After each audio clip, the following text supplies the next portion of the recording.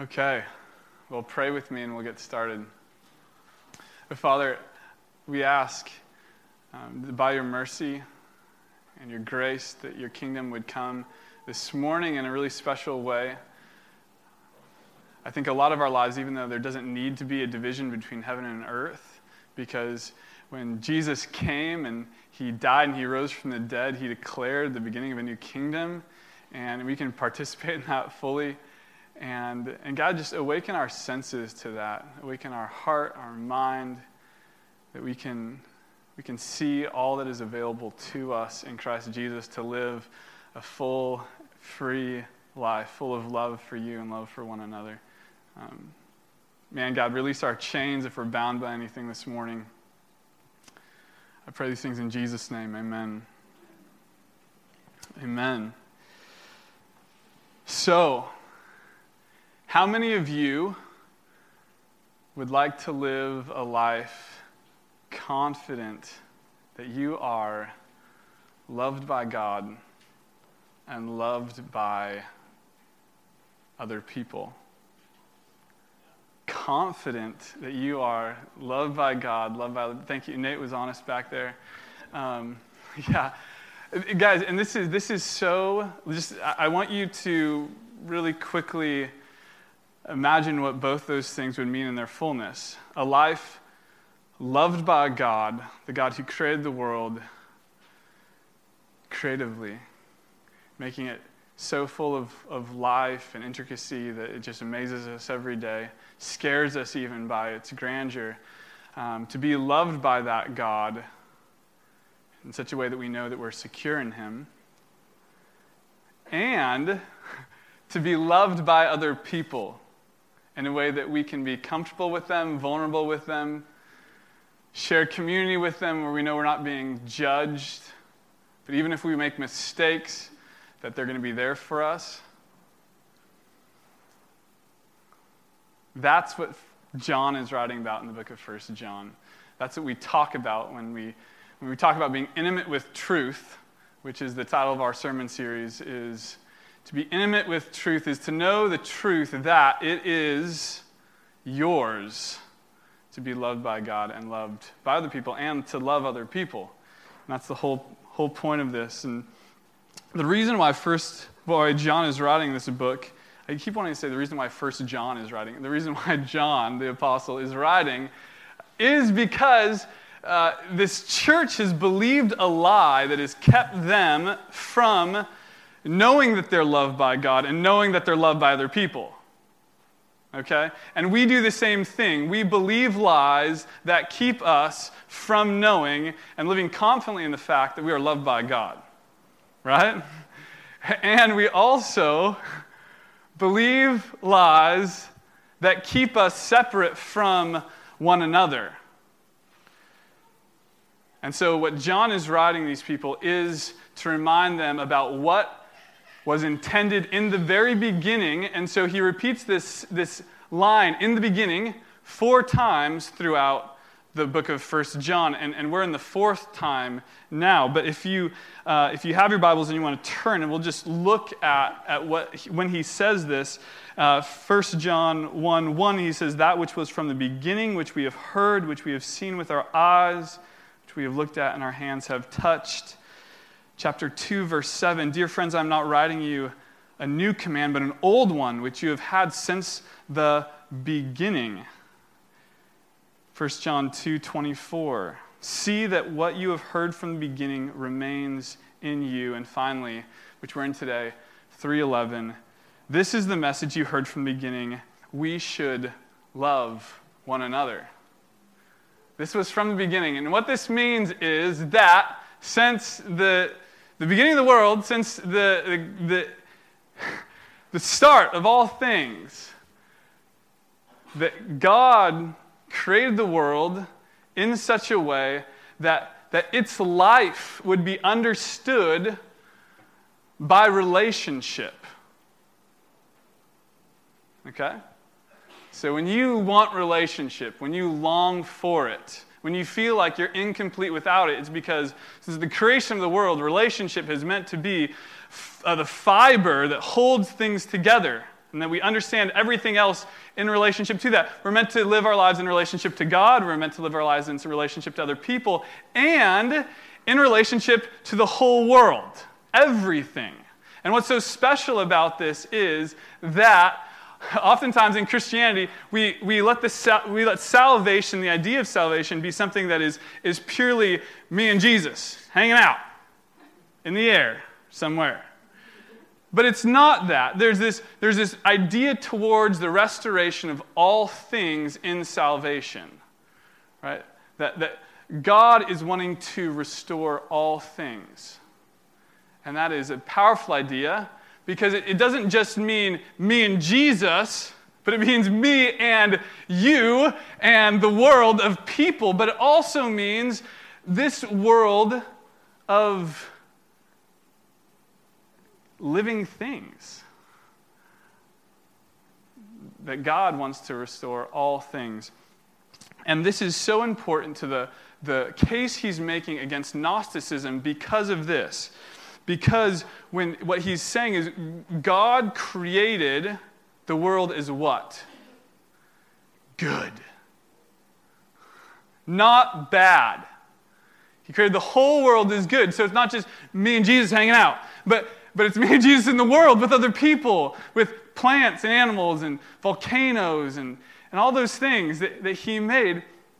And this is good, and while we have made it our effort to remove ourselves from the world and wait for the day when we can just go to heaven, be done with it,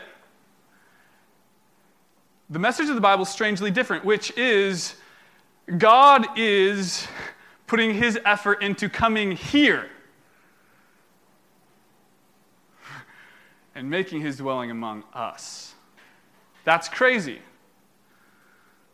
So it's not the escapism, which if we practice that, that's just a remnant of Gnosticism, which he's writing against. He's not going, escape the world. He's going, plead for the redemption, restoration of the world, because when Jesus comes again in his glory, the whole world's going to sing, joy to the world, the Lord. Why? Because he's going to make a new heaven and a new earth, and it's going to be awesome. And so while we're trying to leave on spaceships, Jesus is coming down to restore the world. Okay, and that's the hope that we have. And it's an awesome hope because it is a hope that is real. It's not just me and Jesus hanging out in the air somewhere. No, it's tangible. And John is wanting to remind us that our hope is something that everything is going to be restored. That is what we mean when we pray, Lord, may your kingdom come now on earth as it is in heaven. May your kingdom come. May your will be done on earth as it is in heaven. When you pray that, you're saying, come, Lord Jesus, now and restore. We want to have taste of the kingdom now because Jesus is interested in now restoring people and relationships. Right? He's interested in us helping restore creation now. Right? It's not just a futuristic event. We ask, come now. And the word that John uses is huge. It's the word love. And he uses it all throughout the book of 1 John. It's a key word. It's an all-important theme. And it's so important that he even says, we're going to deal with this in, I think, 2 weeks from now, God is love. And so when there is love, real love, I'm not talking about like Woodstock love, right? I'm talking about real love, that it says God is love, right? If you love, you've been born of God and you know him, right? So restoration of relationships. So John used the idea of love for one another as being synonymous, as being the same as the Christian life. You cannot have life in Christ without a life of love. You cannot have life in Christ without a life that also incorporates community. Okay? That's important. Why? Because God is about the restoration of all things. And even if you go to a community group and everyone's not just like high-fiving the whole time, right? We're meant to pray, may your kingdom come here on this group, even as it is in heaven, right? Restore it now. And we're meant to long for that and love that. So God places us in this context of community. And that is where we enter into our reading today, which is in 1 John 3, verses 11 through 20. And this is what it says. This is the message you heard from the beginning, which we should love one another. Do not be like Cain, who belonged to the evil one and murdered his brother. And why did he murder him? Because his own actions were evil and his brothers were righteous. Do not be surprised, my brothers and sisters, if the world hates you. We know that we have passed from death to life because we love one another. Anyone who does not love remains in death. Anyone who hates his brother or sister is a murderer, and you know that no murderer has eternal life in him. This is how we know what love is. Jesus Christ laid down his life for us, and we ought to lay down our lives for our brothers and sisters. If anyone has material possessions and sees his brother or sister in need but has no pity on him, how can the love of God be in him? Dear children, let us not love with words or tongue, but with action and truth. This then is how we know that we belong to the truth, and how we set our hearts at rest in his presence whenever our heart condemns us, for God is greater than our hearts and knows everything. This is the message you've heard from the beginning. Love one another. The British playwright George Bernard Shaw said, Christianity might be a good thing if anyone actually tried it. And the question is, what would that look like? To try it. And I know a lot of us come as people who have claimed the gospel, and yet we still wonder sometimes, what would it really look like if we were certain about our love for one another and from God? So what would that look like? Why is there confusion in our identity as Christians? And I think some of that comes from the expectation that when you become a Christian, you immediately live to a certain standard of perfection, that you immediately somehow are transformed into a more perfect human being. And I talk to people all the time who are confused because they've been a Christian and they aren't perfect. They expected that maybe you become a Christian, all of a sudden you just want to hold every baby and, cure every disease. And there should be a change in your affections, but why is it that our patterns maybe for a long time remain the same? And this creates, I think, a real confusion. And for some people, they have the thought that goes through their head over and over again, what's wrong with me? What's wrong with me?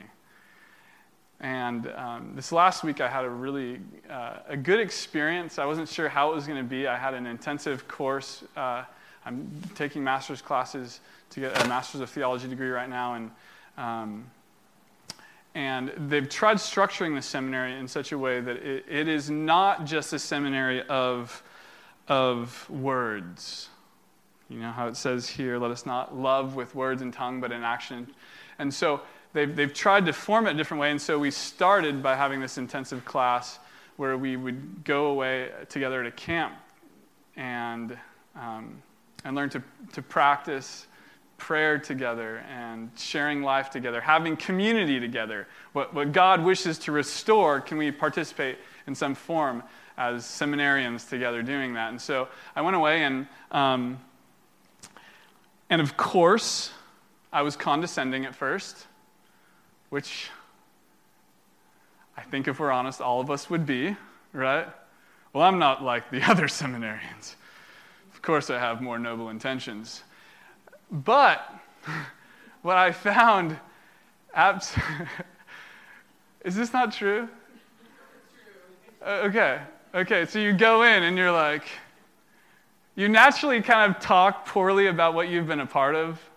Like you are somehow the like elite redeeming force of your, like I was a philosophy major, but not like philosophy majors. I'm a seminarian, but not like other seminarians. And yet what I found there was humanity. And it was humbling to be a part of these people who I would sit in a circle with and immediately judge them. Why? Because they're seminarians, and I'm one too, right? But what I heard is we shared each night, there was 26 of us in all, and we would share our stories for 10 or more minutes. And what I heard was, in this time of vulnerability, was stories of suicide attempts and depression, right? Of people who struggled with real life issues, of parents who were divorced and they had to wrestle through that.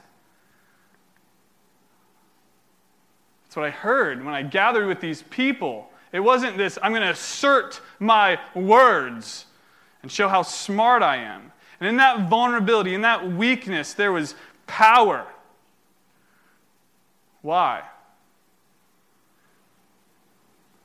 Because the kingdom of heaven is not about talk. It's about power. The kingdom of heaven isn't about us asserting how good and how worthy we are of the grace of God, but it's us realizing that we are not worthy of the grace of God. And so there was something shared there that was very special, and I hope in our communities here at church we can share that. There was, as a result, I think, a real fearlessness that we could share together. And I hope as we look today at the text that we can see where that fearlessness comes from, how we can be fearless in knowing that we are loved by God and that we can love others and be loved by other people. And the two examples it uses here in the book of 1 John is Cain and Christ. And so in these characters, I want to show you how we are hindered from having fearless confidence in the love of God and how we are helped in having fearless confidence in the love of God. And so the first is Cain, who is sort of this prototype, this example of what it means to be an adversary of love.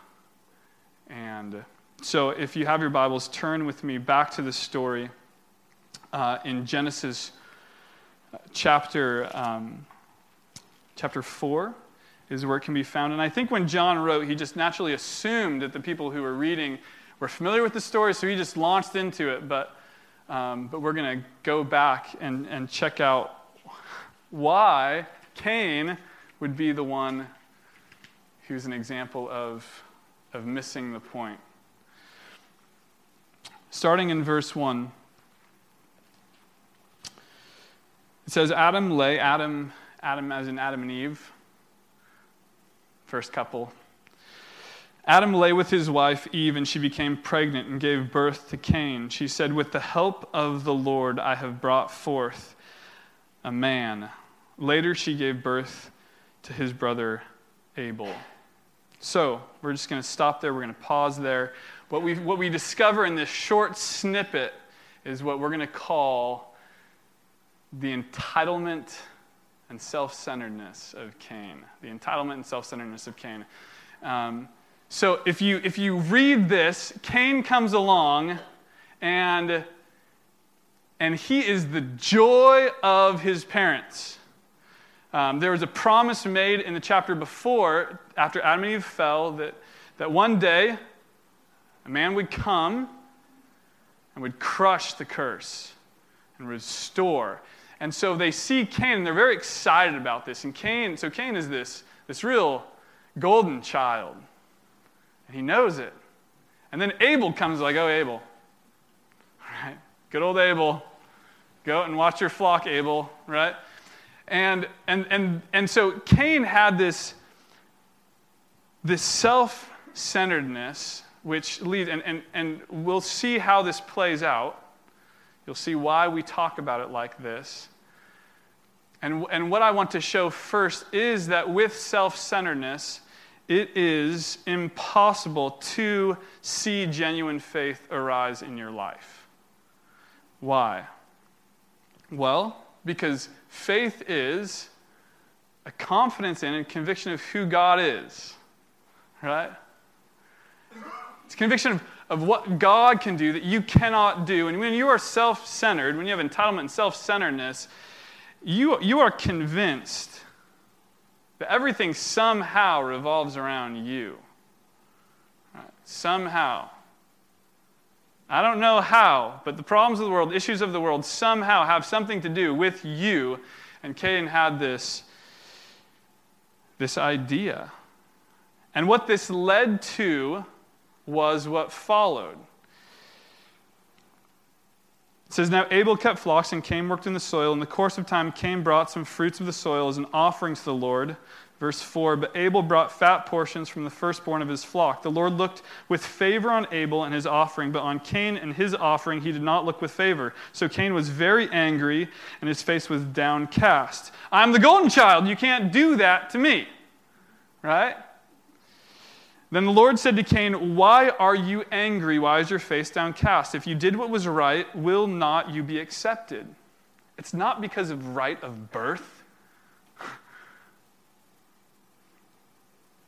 But if you do not do what is right, sin is crouching at your door and it desires to have you, but you must master it. So self-centeredness, what this leads to is a disregard for God first and a disregard for our fellow humans second.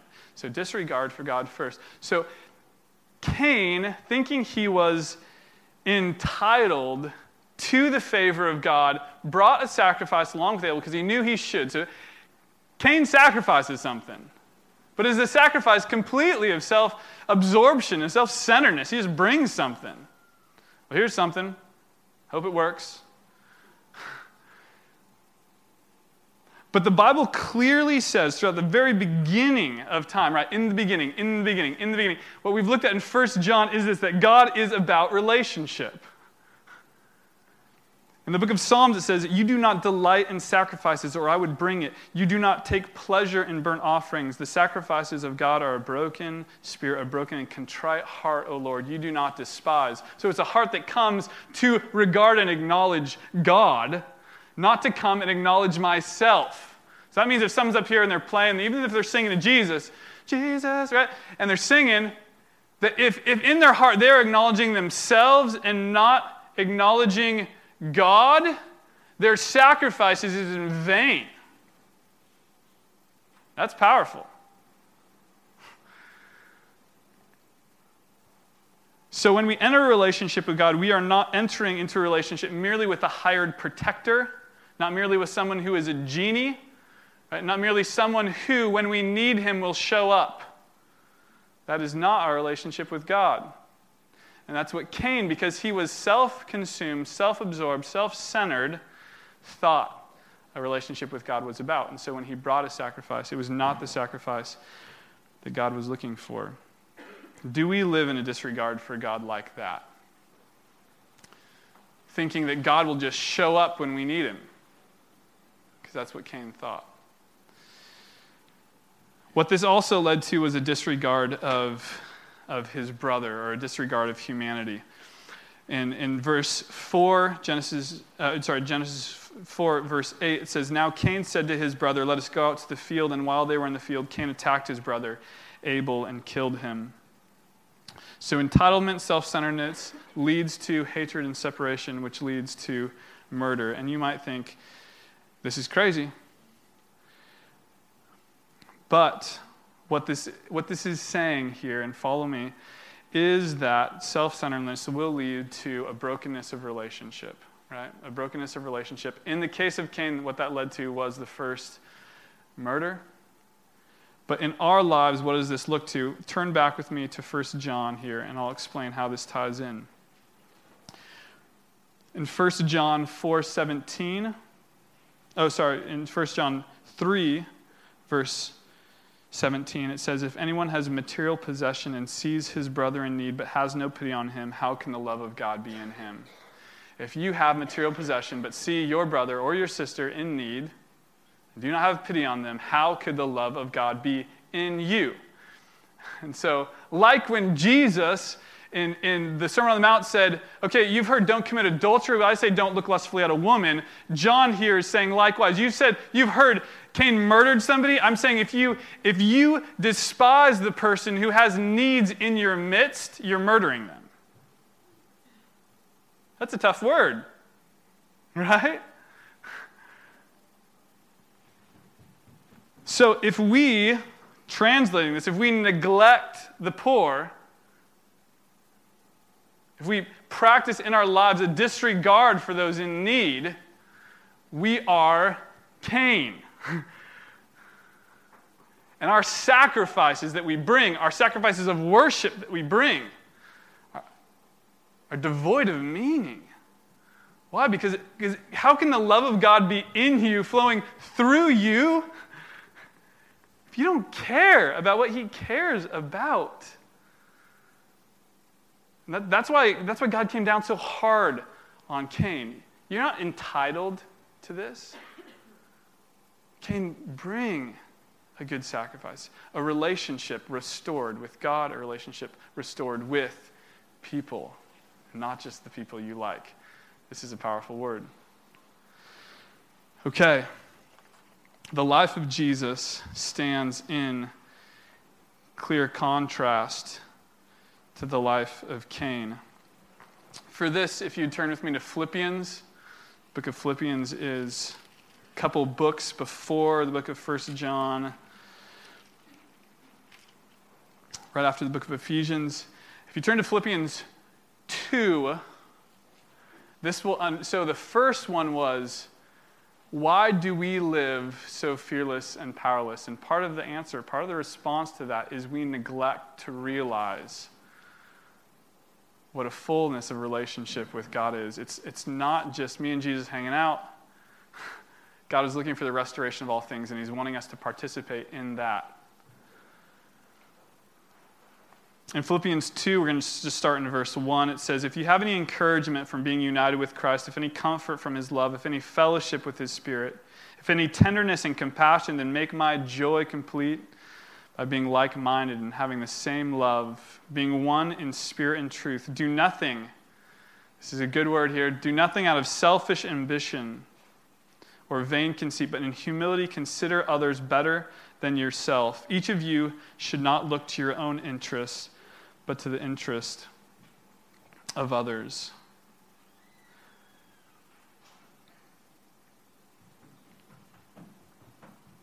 Your attitude should be the same as that of Jesus Christ, who being in very nature God did not consider equality with God something to be grasped, but made Himself nothing, taking on the very nature of a servant. Being made in human likeness and being found in the appearance as a man, He humbled Himself and became obedient to death, even death on a cross. So what do we see here in Jesus? What we see in contrast to Cain's entitlement and self-centeredness, we find in Jesus humility and self-sacrifice. What increases your fear and your idea of separateness from one another in God is holding on to a sense of entitlement. What increases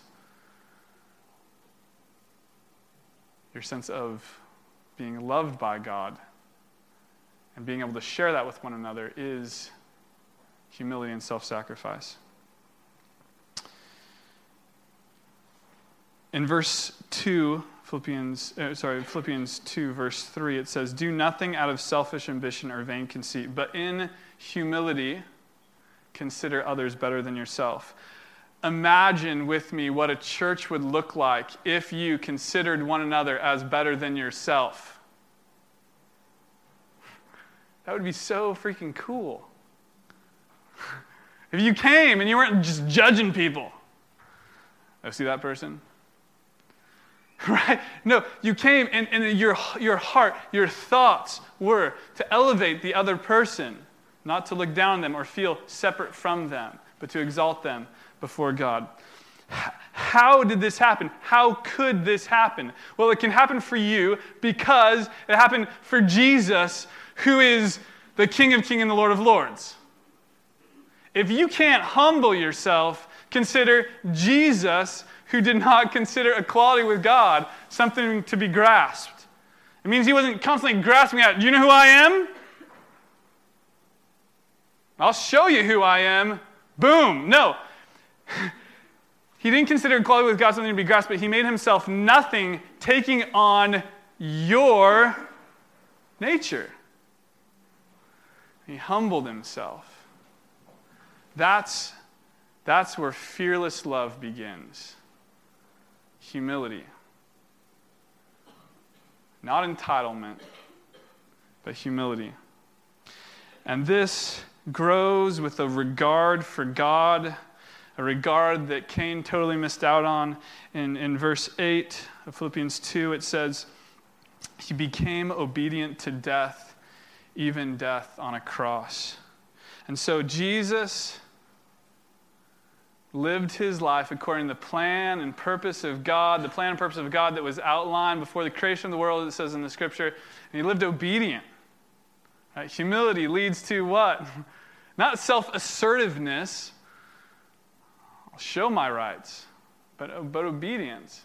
And this doesn't lead to a powerless life. This leads to a life of power, right?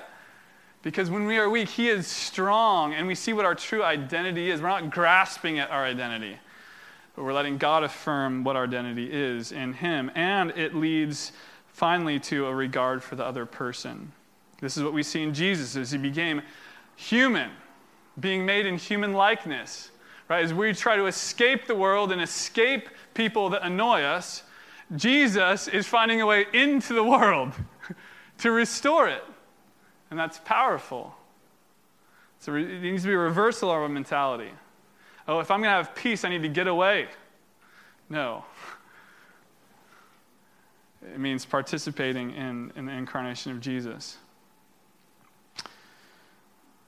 Is this your attitude towards others?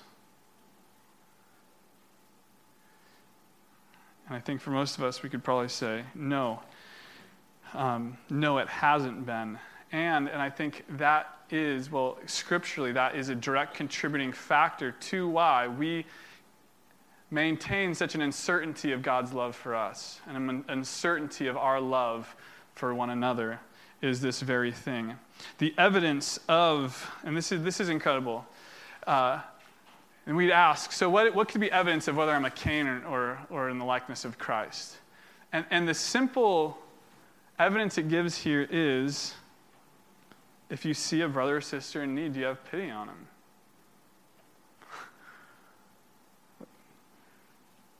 This is not disregarding the truth of the gospel. We've already established that. It said earlier in 1 John 2, right, that we have one who speaks on our behalf, Jesus Christ. He's the atoning sacrifice for our sins. That's established.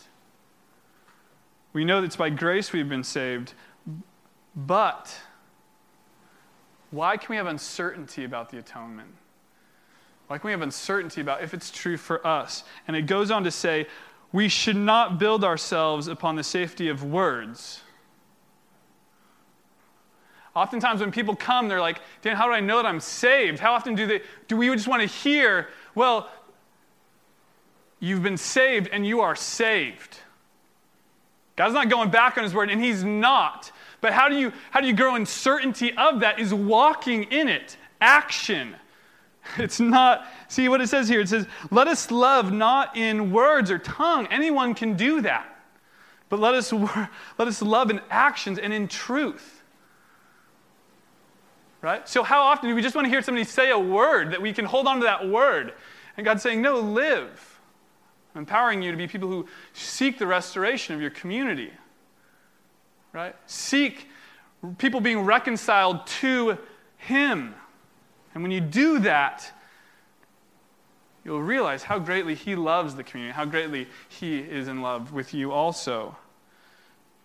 In Matthew 25, there is a powerful image that Jesus gives. It says, when the Son of Man comes, this is the final coming, when the Son of Man comes and all his holy angels with him, and he sits on his glorious throne, it says, and he will bring the world to himself. He's going to separate the sheep and the goats, those who have been made in the likeness of Christ or made in the likeness of Cain, right?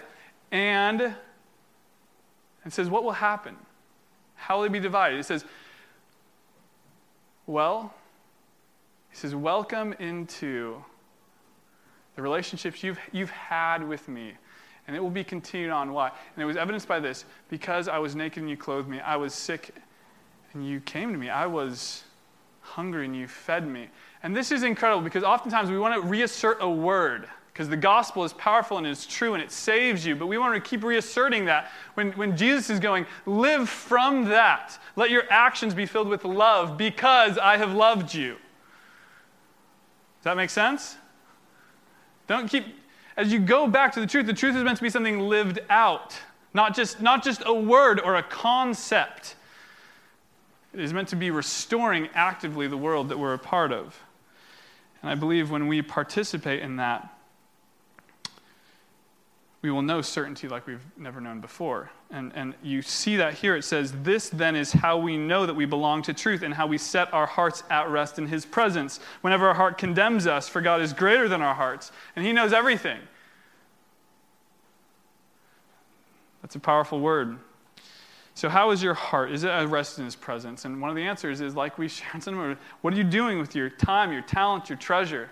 Are you seeking the restoration of all things? Because that's what he is investing in. Are you merely referring to words, or are you living it out in action? And it's very important. So how do we do this as a church? There's a couple of ways that we just practically do it here. We hope as community groups that we're going to be actively serving the community together, right? That we'll be going out to places like Cottage Bay, which we've been, or even coming down here and helping out with the kids at the Oasis Center. We have awesome organizations here where you can live out in action and not just words, right? Obviously, we have our programs here. We have kids that you can mentor, right, or spend time with, right? Cheryl represents the Salvation Army. There's opportunities there, right? Rosie with Scarlet Road, victim of sex trafficking, right? Are we people who are about the restoration of all things? Are we coming every Sunday just to get another word? And it can't be about that. It has to be, let us not love with words or talk. Let us love with action and in truth.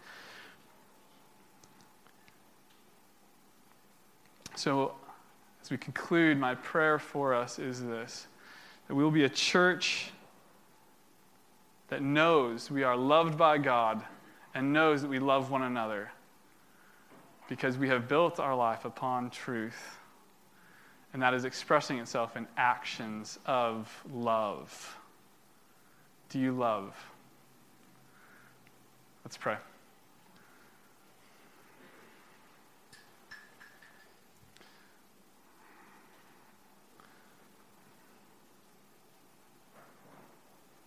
God, it's incredible that you intend for people to know we're Christians by our love.